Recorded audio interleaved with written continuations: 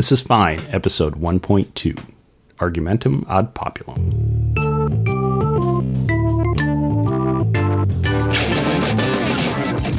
Hi, this is Jeremy Reff.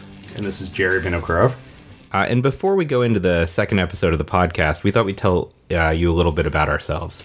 So we actually both grew up in San Diego and went to the same high school. And we were not just in the same high school, but in the same nerd program. That's right, where we basically, it was sort of like reading the great books or classics of Western Civ, along with 18 other angry nerds. Yeah, it was a real delight. This episode, the title is dedicated to the Latin program at our high school. So, yeah, Magister Stanzel, this one's for you. That's right. But, I think that what's interesting is that our political commitments have not actually changed substantially, although I'll say if this were a long-running chess match or something, Jerry would be winning by far, because my political commitments, I think, have led me to a few more wrong errors. I'm not actually convinced that that's true. I supported the Iraq War. Oops. Yeah, sure. But I definitely had a Randian period at age 16. Lasted about a month. But, it's not something I'm proud of, but I will admit it publicly. So I think it's fair to say that I would self-describe myself as a neoliberal. And I would identify that commitment as arising not out of a belief in liberalism and rights or some inalienable rights granted by a divine creator, but a liberalism of fear associated with the late political scientist and theorist Judith Shklar. That is that basically I don't want to be killed, and I think that the basic notion of liberalism arises from the freedom from cruelty and coercion, and that's why I have a commitment to political liberalism. So my political commitments, I would say that I occupy some space on the left, I guess, of what one would call liberalism. I would probably be closest to what people tend to call democratic socialist. I would not describe myself as a Marxist, but the biggest influence on my thought has been Richard Rorty, who obviously sort of is, in some ways, an inheritor of Judith Shklar. And in particular, the one sort of thing that has always stayed with me since I've read it is his adaptation from Shklar in Contingency, Irony, and Solidarity, where he says that liberals are people who think that cruelty is the worst thing that you can do. I don't know that that's enough to build a political program around, but that's a core commitment that sort of informs the more specific things that I find myself committed to. And I imagine the areas that we'll fight, as we've fought for the last 20 years and may do so forward on the podcast, aren't going to be revolving around things like, should we avoid cruelty, which I think we agree on, but probably over more ends. And I would say also equality as a norm, something I'm not sure I'm committed to, and which I think Jerry has a sort of deeper political commitment to. I think that's pretty accurate. So with that as the sort of who we are, today on the podcast, we're going to be talking about two different articles. First, we're going to be talking about Jedediah Purdy's Populism's Two Paths. And this is an article that talks about left and right populism. And I think we're going to particularly focus on left populism and what that might mean in an American context. And that was published in The Nation. And then we're going to talk about an article that was published in a magazine called The Point Mag by Malloy Owen, which is called Don't Mourn, Repoliticize. And this article is effectively about the limits of contemporary liberalism, or what Owen asserts are the limits of contemporary liberalism. So with that, and then we'll take a reader question. So with that, Jerry, the Purdy, what did you think of this?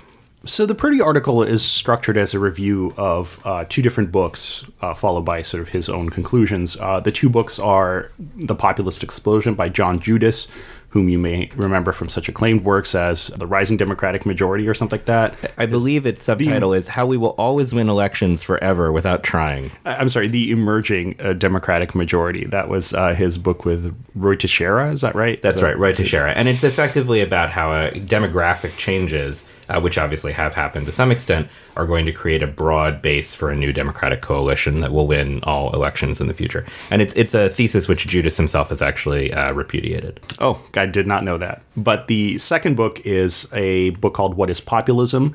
It's by Jan Werner Müller, who is a political scientist at Princeton. And it's more focused on the various populist movements that are occurring in Europe.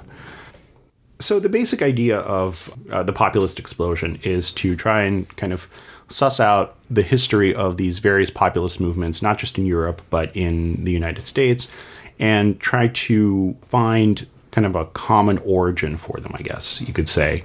And the genealogy that he traces, or rather that Purdy has him tracing, is back into the financial crisis, but even before that, into kind of this state that held during the 90s, for example, where there was this notion that a managerial liberalism that was focused on sort of, on the one hand, kind of managing the worst excesses of capitalism, but on the other hand, deregulating certain aspects of it, was going to produce, shared prosperity, and we were going to just sort of like status quo our way into a glorious future. And Judas is, I think, far more sympathetic to populism generally, actually, because of this narrative than, for example, Muller or Purdy. Right. And I think this is a very common analysis in this story that a lot of people have been trying to write, where the financial crisis of 2008 really brought into sharp relief the limits of this approach, where we had like the Clintonian 90s, which were pretty good, and then there was like this mild dip in the first years of the Bush years, and then things seemed to be going pretty well. They weren't great, but they were acceptable.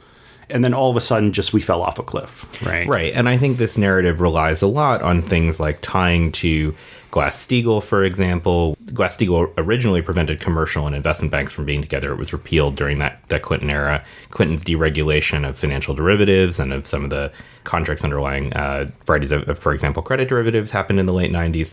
And this sort of populist theme, I think, reaches back and says, oh, this is of a piece. It's not just that the financial crisis was caused by the Greenspan put and artificially low interest rates that caused a housing bubble. No, it was a part of this whole milieu that had come out of managerial liberalism in the 90s. Right. And so for Judas, and I think in part for Mueller as well, although we'll talk about him separately, part of what unifies these populist movements, both in Europe and in the United States, is their skepticism, not just about neoliberalism kind of as a whole, but specifically about its global implications. So the whole idea of a global market where, capital is free to move, wherever it wants without kind of regard for national boundaries is now an idea that is very strongly under skepticism by pretty much everybody who is kind of living through this process. Right. I mean, I think one of the reasons, though, this is different from the Mueller argument, and I think importantly, is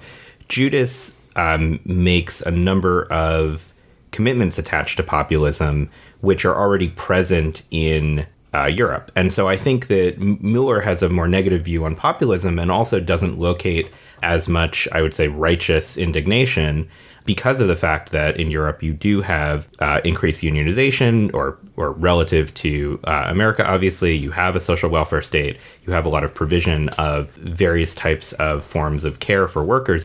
And so I think it's harder to make this sort of populist argument, although if you were coming from the left in Europe, you would still talk about the EU and sadomonetarism and the various fallout of the financial crisis on the working class in Europe. Right. And I think it's important to remember that despite the fact that sort of, we seem to be living in this world that's being carried along by waves of populism, and I guess there's an open question here is like what really counts as populism, and that's more suited to the Mueller part of this article. The nature of it, might be kind of broadly thought to be similar both in Europe and the United States, but there are really important differences between the way that, for example, the European Union is organized and the way that the United States are organized, right?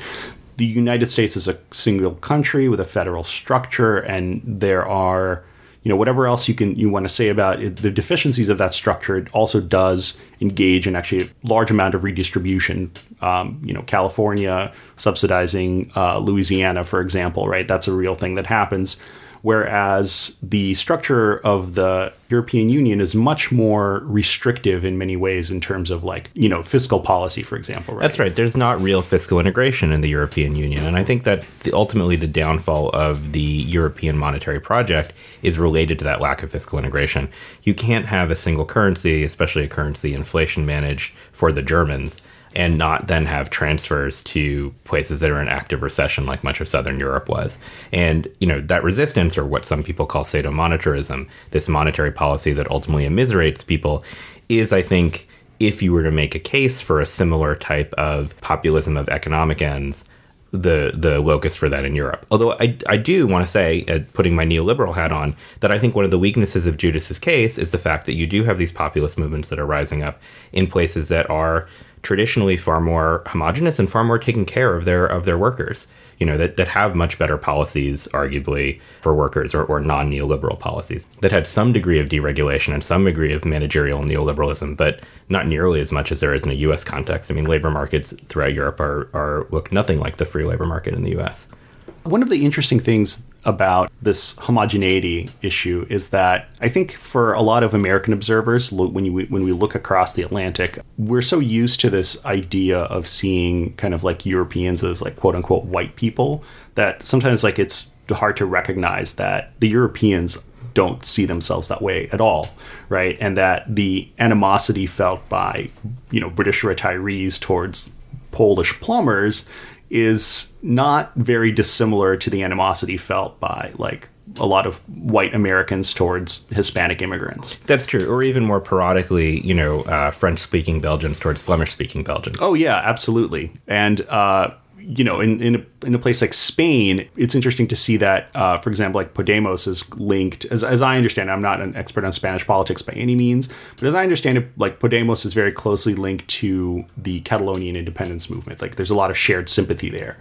I don't know to what extent those are like overlapping Venn diagrams, but it does seem like, the Catalonians, probably they view themselves as somewhat Spanish, but a lot of them may not. And there is a lot of internal friction there that isn't recognizable if you're just looking from the outside and you say, oh, well, this is Spain. Spain is homogenous. But I actually think this is one of the other issues with both the left populism in Europe and also this notion of a left populism, which I think is really what I would at least like to use the Purdy article to talk about. Like, can you build a left populism?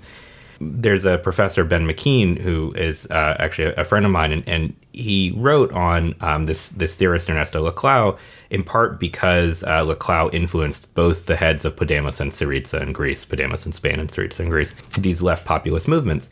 And Laclau says, well, the nice thing about populism is it doesn't have to be based on animus towards immigrants or xenophobes. You just need, quote, an empty signifier to locate all of the demands of the people within.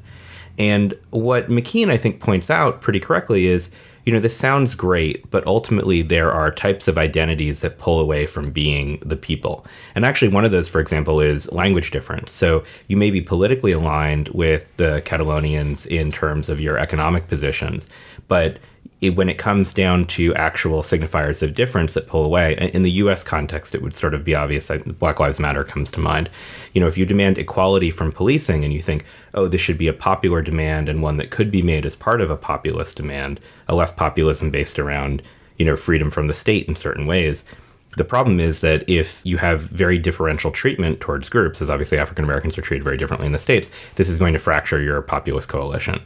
I'm actually a skeptic of left populism, both especially in the States, but even in Europe, because of this sort of tension. I'm not sure that you can actually have a left populism when some of the most strident sort of issues that are going to come to the fore, particularly in conflicts against both financial elites and also governmental power, are going to disrupt the notion of a people.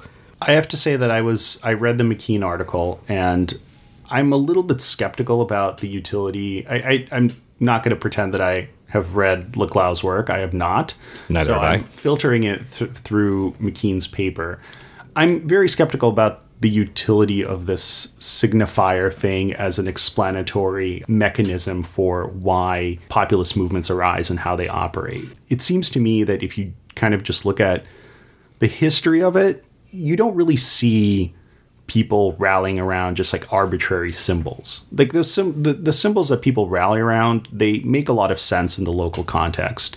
They are not some kind of like just, oh, well, this is going to be our rallying flag from now on just because this is what brings people together. It seems to me that this puts the causality backwards in terms of like what actually is it that drives people into the streets. It's real like material concerns, well, material, cultural, whatever. But those are like real concerns that people really do feel. They're not just like empty signifiers, whatever that might be. Well, I mean, I guess the question is, though, if you have these real concerns, can they be disrupted? There's been a lot of pitch, obviously, since the election of, oh, we need to get rid of identity politics. And I think you and I both disagree with that move for different reasons. But again, in sort of, if you were to construct a left populism, and it was one, say, based on really authentic responses to a financial elite, as opposed to, say, a right populism like the Tea Party, which I think was based very much on a variety of things, racial resentment, fear about Medicare being taken away, sort of interesting axis of redistribution.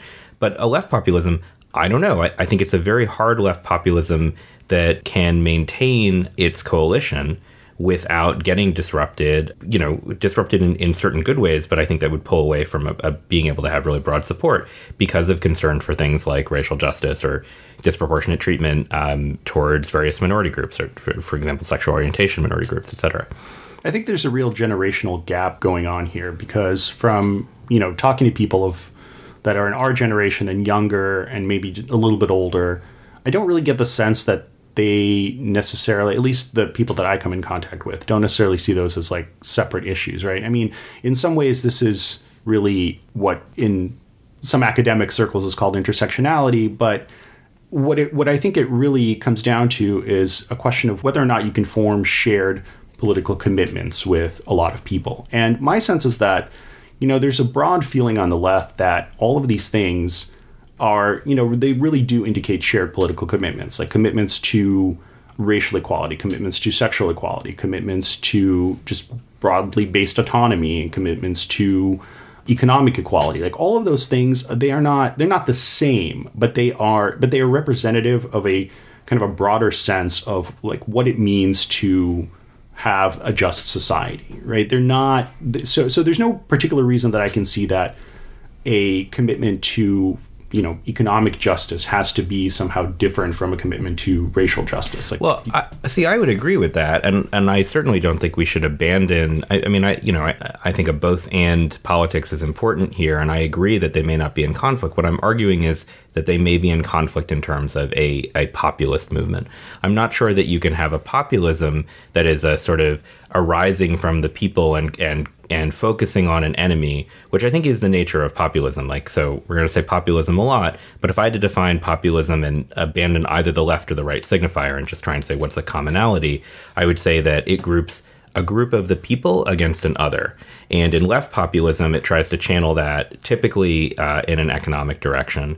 And in right populism, I think the other is often actually literally an other, like an immigrant population or some sort of Jews, someone who is not central to the state or the group of people. But what I'm skeptical about is you can have a broad movement based on economic and racial justice and sexual equality, and that could be a broad liberal movement. I'm not sure that you can have a quote popular movement that focuses on an other that is composed of disparate coalitions like this, even if they're fighting for a shared notion of equality.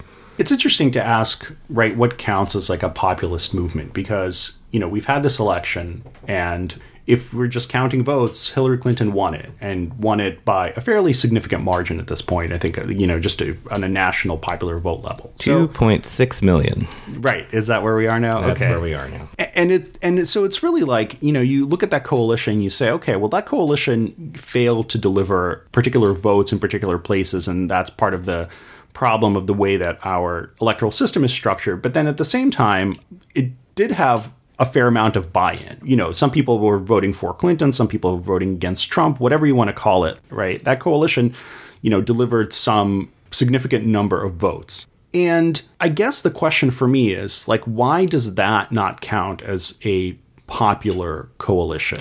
It's a popular coalition, but it's not a populist coalition. Yeah. So that's a funny distinction, right? It kind of mixes the senses of these two words together in a way that maybe isn't very productive, because there's this notion that, okay, populism is like, and this is something that Mueller actually touches on, so maybe it's a good place to enter into that part of the article, which is that, as you said, that populism is not just a kind of like a broad-based coalitional movement, but that it is directed against some other that is held to be like the enemy of the people. And for Mueller, the major concern is the question of like, well, who counts as the people? And this is the point where I would say that citing Rorty and his discussions on cruelty in particular, My general feeling is that what we should be doing is we should be maximally broadening this notion of like who counts as the people. Because if you let yourself be diverted into a situation where the people are only like some nominal like some smaller subset of everybody that you can capture, I think you can't end up with it like a broadly based populist movement that's going to be committed to like actual justice. I think the core of this really is that left populism is not necessarily something to be reached after. And I think one of the struggles here when we're trying to define a movement that could contain all of the things we like about contemporary left liberalism and then say, can that be left populism, is that what this gets into is what's the distinction between a popular movement and a populist movement. And I think that the concept is really over pluralism. I think that, and you were noting this with where Muller goes, and Muller talks about later in the article a degraded democracy, right? That it treats democracy as a means against an other rather than as a means to enhance the equality and rights of the people living under it. And populism and popular, I think the core difference is that a populism rejects the notion of pluralism. And that's why, at least from my end, I don't think there can be a fundamental left populism, because I think that the plural commitments that we would have, and we would have even if we lived in a more homogenous but still, say, Polish-hating European country, I think that it would similarly sort of run into a blockade. Right. So Mueller's major point, I think, is that the problem with populism is that as the differences between what the populists can deliver and what they promised is thrown into sharp relief, the populists end up cannibalizing the democratic institutions that brought them to power. And I think actually that is a very real and important thing to be worried about, because there is a possibility, right? Ultimately, these institutions are not set in stone, right? They are only as good as people's commitments to them. So it is, I think, very important to guard against populist movements that can end up compromising those institutions. The two examples that Mueller gives are Chavez in Venezuela and Fidesz in Hungary, which I think is quite valid. I guess what I would say is that, we are looking at populism as drawing this distinction between like what counts as the people and what counts as the other. And I would like to see a populism that isn't so focused on it. I don't know if that would be populism according to the definitions that Judas and Mueller are working with, but I would like to see a populism that's sort of genuinely concerned about, bringing shared prosperity, reaching shared goals. A populism that says that we can expand, our concept of justice to include, again, racial justice, economic justice, justice for sexual minorities, whatever you want.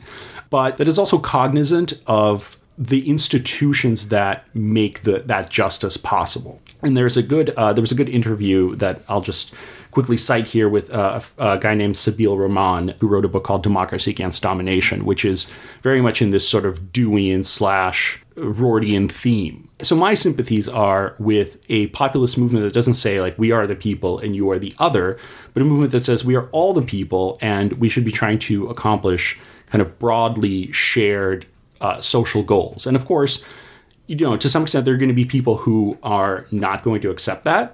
Those are real and legitimate conflicts, and we're actually going to talk about that in the when we address the next article. But that is where I would like to see kind of populist movements go. I mean, I'm fine with that vision, but I guess I'd like to read that out of populism in a funny way. I mean, to me, what we're talking about, both in that interview, which you had sent me and I appreciated, and in rethinking where a democratic left goes, it's about the parts of social democracy that are necessary for each individual in our society to achieve their capabilities and to have real freedom of the choices that they would like to make as actualized agents. And I think that that's a beautiful goal, and it has a lot of positive values associated with it. And it's one that we should fight for and create institutions to fight for. But to me, it is precisely the sort of value of it is it can incorporate new versions of who the people are. It is not, in fact, tied to any people. It's an exportable philosophy that I think is transnational, and it also can include new immigrant groups to it and refresh itself. And I think that, in fact, rather than even trying to semantically hold it within that content of populism, I would love to just put that out there as sort of, well, this is liberalism's new answer to authoritarianism, much as sort of the ultimately managerial liberalism came out of the New Deal. This may be sort of our second shot at it, a slightly more social democratic version of it. But I think you're right. I think it's a very good segue to our next article, which I think the subtext of which is that liberals are losing and are terrible at everything. I don't know if I would necessarily say that is the subtext. That might actually be just the straight up text. Maybe it's the text, yeah. But the article that we're talking about here is an article titled "Don't Mourn, Repoliticize." It is by Malloy Owen. It is at The Point Mag. And the basic thesis, I think, of this article is not so much that, liberalism is terrible, although maybe Owen would assent to that proposition, but it's that this managerial approach that has dominated liberal politics for the last 30 or 40 years has this deficiency that it obscures real fundamental value conflicts. And in particular, in his article, Owen draws on Carl Schmitt, whom you may know from... A Nazi. So, yeah, I was going to say whom you may remember from such classics as The Holocaust. Yeah, so he draws on Schmitt, and Schmitt's basic idea was that, what politics is really about, it's about the division between the friend and the enemy. And you help the friend and you crush the enemy. So that is the basis of politics in the Schmittian universe. And in case you think Jerry is missummarizing it, I once talked to a friend of mine who, got a philosophy PhD, and he compared Schmitt to the heel in wrestling. Someone who almost seemed actively to be trying to provoke. Also worth noting that Schmitt continued to work. He died only in 1985. If you're a philosopher for a totalitarian system that murders millions of people, you continue to be a professor. It's one of these amazing features of, no Nuremberg for the philosophers. That's right. Tenure keeps you from being put on trial for war crimes. But the core of this Schmittian idea is actually very interesting because despite the fact that it was put to kind of pretty horrific uses by Nazi Germany, the philosophical core of the idea, I think, is very interesting, because what it really is about, it's about making conflicts, especially value conflicts, explicit. And part of the thing that what's bubbling up right now in 2016 with the election of Donald Trump is that a lot of things, like people will say, oh, Trump is saying the things that we wanted to say but weren't allowed to say, even though there are no laws prohibiting you from saying any of those things. But the permission to make those conflicts really explicit was sort of, I don't want to say suppressed, but it was sort of written out of the political discourse. You didn't go on CNN and say, the Mexicans are raping our women, right? Like that was just not part of what counted as acceptable discourse. And even though that statement itself is really just a proxy for like not actual things that are happening, but they're proxy for a cultural conflict. I think that's absolutely right. And on that point, you have a lot of people who felt that their cultural values had suddenly been assumed away as opposed to being argued against. And actually, to be fair, I think this is the point where I think the argument has the most legitimacy. When gay marriage became the law of the land and you had some people who objected to that, this was immediately turned into, rather than an argument about values and humanity and equality, sort of, well, this is settled. And I think that is a very sort of strange discourse, not because we were in the wrong as liberals. I think we were deeply in the right about human equality. But I think because there were a lot of people who felt like the opportunity to even have a conversation or the language to have a conversation, they didn't have the rhetoric to deploy, and they felt like all of a sudden the cultural norms had been flipped without any conversation about it. It's the ground shifting around you and you don't know what just happened. The particular example that Owen gives in his article is the example of bigotry being bad for business, right? He says it doesn't, this argument says it doesn't matter whether or not you're racist. It says, because as long as you care about making money, you won't act like one. Well, this sounds like a very weird argument to make if what you're really concerned about is the fundamental justice of racial discrimination or anti-discrimination, as it were, because you're really kind of dodging around it. Right, and it begs this terrible question. So if racism was good for business, it's right. Okay. Would you do it? Like, Right. Yeah. And this is actually interesting. I mean, it's almost like this has certain antecedents in, like, I think Gary Becker's model of discrimination, where he was just like, well, people who discriminate really are willing to pay like X dollars to, discriminate against black people. Like, okay, I mean, maybe that's true. And maybe if you made the fine for discrimination X plus $1, they wouldn't do it. But it also is kind of like extremely arid. It's really an uninteresting question when we're debating what counts as like public morality. Right. And I think there's the other weird thing about this. So you have a situation where people say, look, the rules have changed, discrimination is now bad for business, and there's some sort of cultural hegemony present, which I think obscures a very real conflict. But the other thing that's bizarre is this insistent denial that anyone disagrees. So there are no racists who supported Trump, despite Trump obviously activating a lot of permission structure for racists. And I think this is actually a very important part of the ways that the value conflict gets submerged. It's sort of not what was Hillary Clinton's biggest mistake. It was actually, I mean, and this is where I disagree with Owen, because in the article, he talks about the deplorables comment. But I think the deplorables comment is where she is talking about the value conflict. She's saying there are people who have different values. She was excoriated in the media. The media likes to pretend that no one has any different values, right? There are no racists. There are no sexists. Right. And yeah, that's what I mean, I think it's really interesting because even when Clinton is saying those things, she's explicitly dividing people along this line where on the one hand there are these people who are animated like solely by racial animus, and on the other hand there are these people who are animated like solely by whatever economic concerns or what have you. And there's just like there's no Venn diagram overlap between these two groups, which is like, I mean, whatever you think of the structure of the median Trump voter is like, I think it's clearly untrue.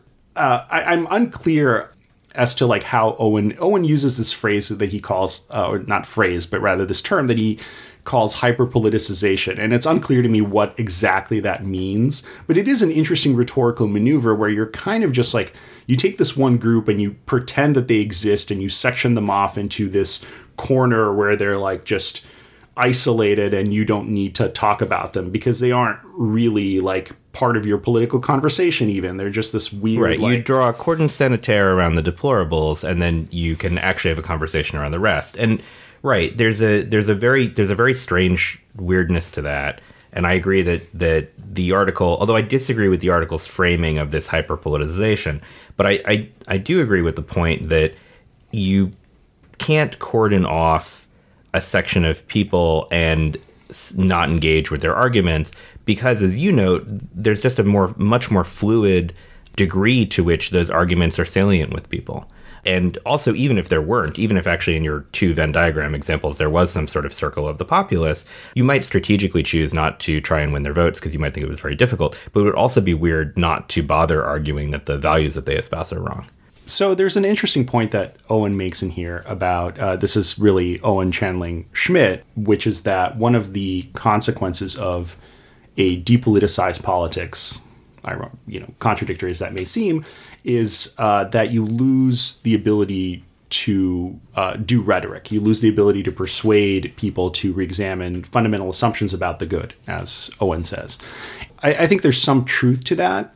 And I think that part of the problem that liberals in general have been having with a lot of these fundamental conflicts issues have been that they have tended to frame it as, we don't make distinctions between, different visions of the good life. We are going to set up a system where everybody can kind of follow their notion of what the good life entails.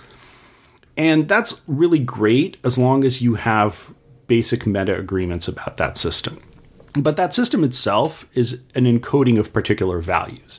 If my vision of the good life entails, not having to suffer violence because of the color of my skin, and somebody else's vision of the good life entails, owning human beings because they are black, those are incompatible versions, right? And so the problem is that when those conflicts clash, a lot of time what happens is that the way that liberal politics tends to try and resolve them is through procedural norms. It tries to get around the value conflict because it doesn't really have a or it doesn't want to make explicit a specific commitment to like actual specific like human norms. And I think that you see this, for example, it's really marked in discussions about abortion.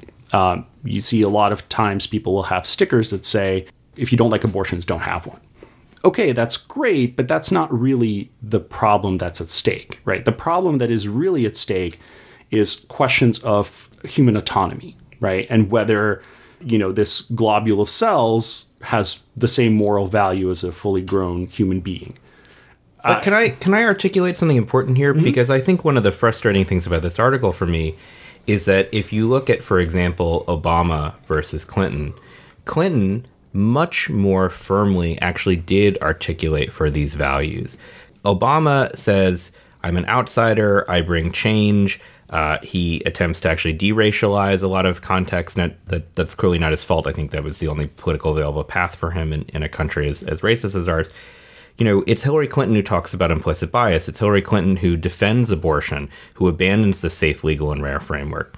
And I think there's a tension in the Owen article about this, because I think actually in many of the ways what's odd is that Hillary Clinton may have lost because she did make the values conflict much more pronounced and open than previous sort of neoliberal adherents of the sort of pluralist procedural argument. I think that's entirely possible, right? I mean, there's no guarantee that when you enter the arena in this way that your arguments will win or will prevail. I mean, again, as we have said before, majority of people who voted did vote for Hillary Clinton. So it's not like this is an unpopular position to take. But yeah, it's true. I mean, you can make those arguments and you can end up losing. But I think that the benefit of doing so, whatever the outcome politically speaking is, the benefit of doing so is that you're not pretending to manage around it, right? It's because the problem is that when you work around it and you don't make those conflicts explicit, what ends up happening is that people sort of forget that they exist, and then all of a sudden they explode into view. And when that explosion happens, I mean, it's sort of, to use the explosion metaphor, right? It's rather than releasing steam occasionally, that explosion happens like all at once, and it can lead to incredibly disastrous situations, as it has in the election of Trump.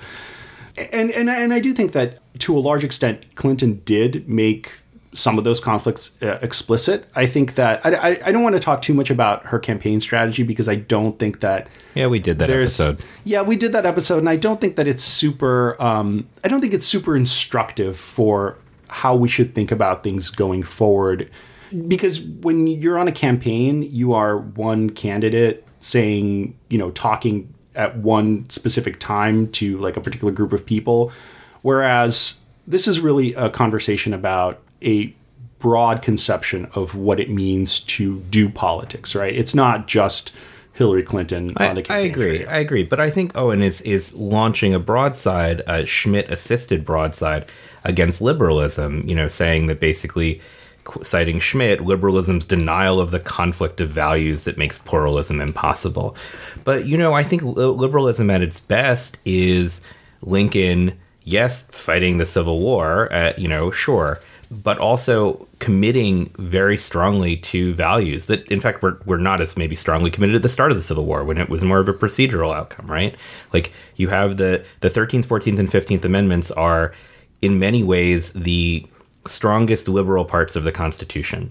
Equal protection, abandoning slavery. Like, these are literally declarations of liberal values, and it's true that they come out of conflict.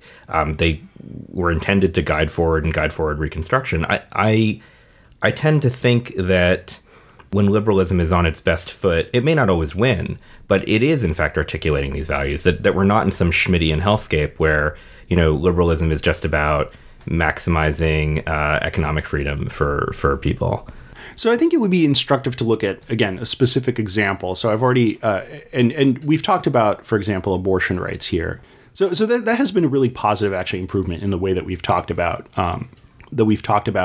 reproductive rights in this country. It used to be the case that we had this Safe, Legal, and Rare framework, and everybody was very like squishy about it, and nobody really wanted to commit to anything. And then, a whole bunch of feminists. I think this is roughly contemporaneous with the election of Barack Obama, but basically a bunch of feminists, both on the internet and not on the internet, said, "Hey, this is bullshit. We should actually just make a positive case for bodily autonomy." And they did that, and that actually ended up being extremely persuasive to a lot of the same people who shared those views and who were, maybe not as stridently pro-choice as the original core, but for whom that really resonated, right? So I think that's actually a very good example of how that political maneuver can pay off, right? You really get, like, when you appeal to that kind of value, you can really get people behind it.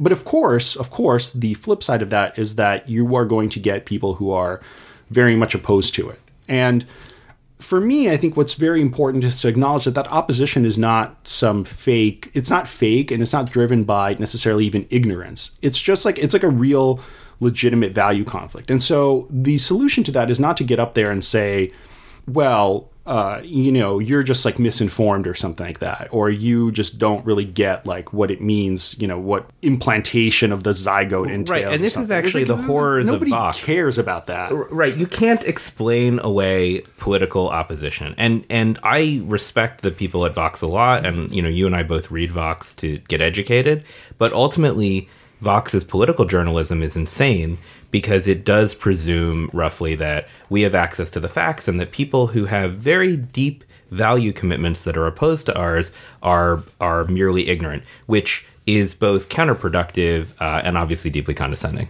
Yeah, and I also think another really good example of this is conversations about religious freedom. So this is a very fraught topic because for a lot of people, when they talk about religious freedom, they think that their right to practice, engage in certain practices that are dictated by their religion are at risk.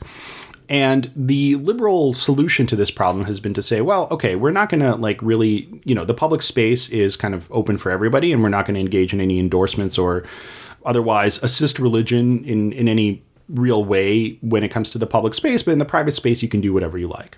And that sounds great if you accept the kind of a priori the position that everybody should be able to choose their own religion or no religion at all, and that this is a purely private matter and has no real political implications. But of course, the people who are engaged in right-wing Christian politics do not at all see it that way. One thing that they understand that I think liberals do not is because the culture is tilted against them, and I think it very much is tilted against them, they can see their own end in a way that I think liberals really don't.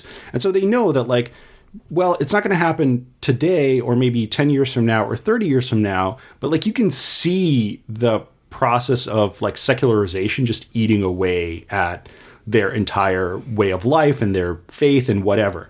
And of course they're going to be opposed to that. They are going to come out in force to fight the forces that are going to be that are doing away with what they think as the right thing. And so you can't just not acknowledge that conflict. That's a real conflict that really exists. And it's a real conflict that I think has to be met head on, exactly as you note, in part because the people on the other side are incredibly committed to their values and sincerely committed to their values, and the interactions that even the Obama administration has sort of tried to do with, just get a waiver, etc.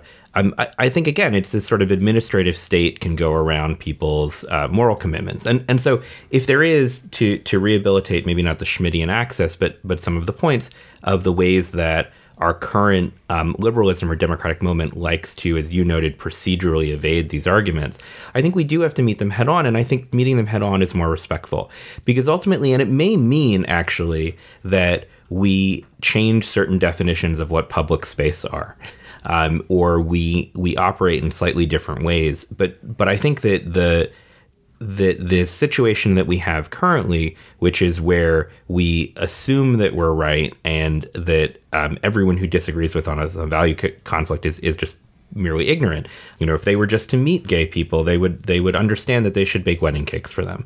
And I think that's so insane because some of these people have children who are gay and have just fundamental religious conflicts. And the question is not, well, we should not let them bake religious cakes any more than we would let a bar owner not let an African American into his establishment. No, that's clearly morally wrong. But the question is, how do we develop a language and a rhetoric to talk to people that doesn't assume that they're just from outer space, but that they really are humans, they really have different value commitments, and the private sphere and public sphere are intersecting in a way that is not just cleanly disintermediatable by the administrative state. Yeah, I absolutely agree with that. So, Jerry, I don't know if that is a good segue to our reader question. It's as good a segue as any. I think we've talked a lot about sort of broad-based populism and whether that's like a liberal populism is possible. And we've also talked about the explicit articulation of political conflicts of value. And I think this question connects to both of those issues. This question comes to us from Thomas, and it goes like this. Thomas says, can opposition to the Trump administration be any more successful than was opposition to the Bush administration? If so, how? My impression is that during his first term, George W. Bush got his way in pretty much everything, and that he only slightly slowed down in his second term. Will the unusual shock and outrage against Trump be enough to motivate a more successful opposition, or is something more required? Want to take a stab at that? Sure. First of all, thanks, Tom. Second, I think this is tough because I think that there are two types of opposition, and one of them is purely in Congress. And I feel like with the exception of entitlement reform, like I would, for example, bet against Ryan's plan to privatize Medicare because even Republican senators, I think actually almost a dozen Republican senators have already made, noises about that. I think that effectively when you have a minority in the Senate and you don't control the House, it's going to be difficult. But I do think that private protest now comes in a different and potentially more powerful mode than it did during the Bush administration. During the Bush administration, you had a lot of protest aimed at the Iraq War, which was ridiculed in the popular press, which was ridiculed by people like me incorrectly. Sorry about that. And was, I think, very much on the fringes of popular discourse. I think that because of the way that an active minority of people continues to want to not normalize Trump, and also some of the actions Trump has already made before he's even been inaugurated, in terms of the appointments he's made and some of the foreign policy gestures he's made, I think that there really will be an opportunity to have large-scale civil protest that is meaningful and impactful. So I guess that's my sort of bifurcated view of protest in the Trump era. Yeah, I think that it's hard to talk about opposition to Bush, especially during the first Bush administration, without talking about Iraq and 9/11, because those were obviously key moments in the first Bush administration. I mean, Trump is coming in as maybe the singularly most unpopular president ever. Since we've been tracking these sorts of things, I know maybe Buchanan was more unpopular or something, but in the modern era, certainly he is the most unpopular. And so the opposition, the building blocks of the opposition are obviously kind of already arrayed against him in some ways. Now, as Jeremy has said, I think that you have to win elections, right? That needs to be on the agenda, because if you don't control a branch of Congress, if you don't control the presidency, then you have nothing. But at the same time, I think that there is potential for opposition, but not just on the private level, but I would also say on the state level. This is something that I talked about on the last podcast, and I think that I'll just mention again. I think this is something that really needs to be on the radar of the Democratic Party just as a whole going forward. And in particular, it's the big states like New York and California have a lot of influence that isn't direct, but they can be marshaled in indirect ways. So if, for example, California is modeling like a way that, for example, it could use Medicaid effectively or something like that. That's not something that is like a direct jab in the face of the Republicans, but it is something that you could point to and say, hey, this is something that works. Like, it's a piece of political rhetoric that you can use as a building block for further opposition. So I think those things are very important. Can it be more effective than opposition to George Bush? I think my hopeful answer is that yes, because of the extreme unpopularity of not just Donald Trump himself, but the Republican Party writ large, right? And that this is a party that kind of holds power in large part because of the weird geographical distribution of electoral units in this country, and not because they have this agenda that's massively popular. And I think we can also draw a lesson from a much more successful opposition, which was to President Obama from the Republicans. What did the Tea Party do correctly, and what did Republicans do correctly in frustrating parts of the Obama agenda that we can draw lessons from? Well, as Jerry just noted, state policy. States' attorneys general can file suit against various executive orders and challenge various actions of the federal government. The Republicans did this very successfully, in fact, stopping immigration actions and grossly delaying implementation of clean power actions. Republicans were very good about primarying squishes. So people who were overly collaborative with the socialist Muslim evil that was Barack Hussein Obama got primaried, even to the extent when they were actually bona fide crazies themselves, like Eric Cantor in Virginia. And I think that without going to the same sort of rhetorical craziness, Democrats would be wise to, I think, pose primary challenges to Democrats who are insufficiently aware of the dangers that a Trump administration poses, provided that we come home and vote for the Democrat in the end in November, regardless of how the primary outcome goes. So I think those are two ways that I think Republicans were very successful in protesting the Obama administration that we'd be wise to learn from. Yeah, I want to add one more thing, which speaks specifically to the question about shock and outrage. I think shock and outrage can be extremely valuable for some people, but I think they can also be extremely exhausting. Some people have, like myself, can maintain shock and outrage at indefinite levels forever, and some people just can't. Like, it gets tiring. So you are so good at being angry, man.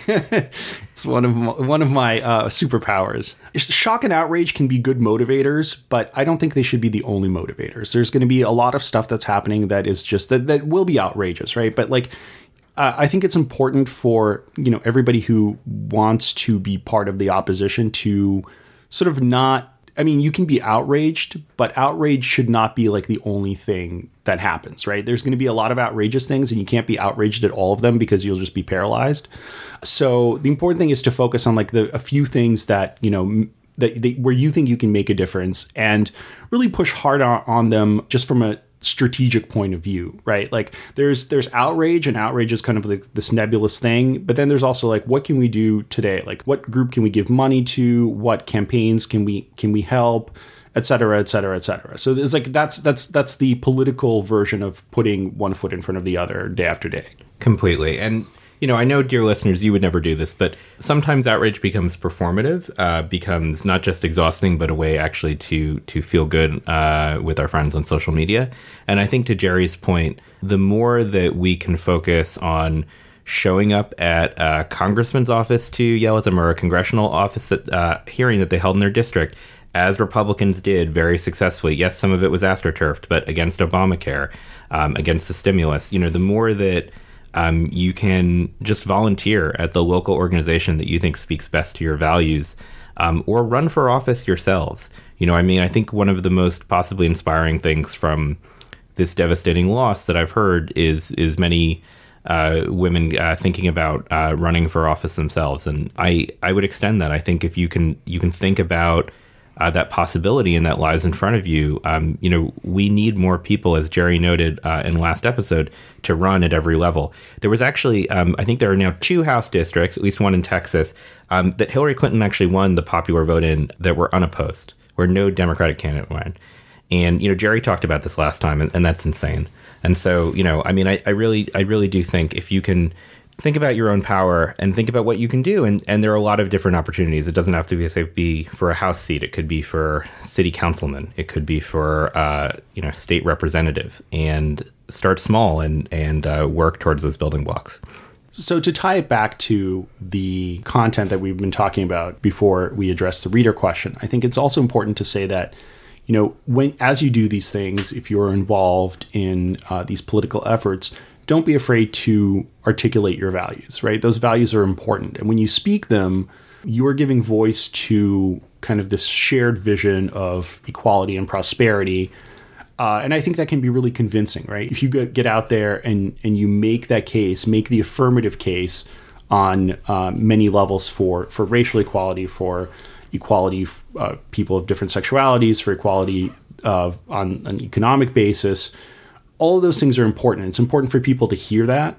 And so it's important for activists, and not just activists, but anybody who is at all like involved in politics, to make that positive claim. And I think that that's going to involve situations where, that conflict of values really does become explicit. But I think we need to put those values out there and show what they are and what we stand for. I'd like to thank everyone for listening, and thank our talented engineer, Greg Young. And thanks, Jerry. And we will be back in 2 weeks and with a discussion of the news media, and particularly the way that the news media shapes conversations around politics, not just the way that the news media covers stories. See you later.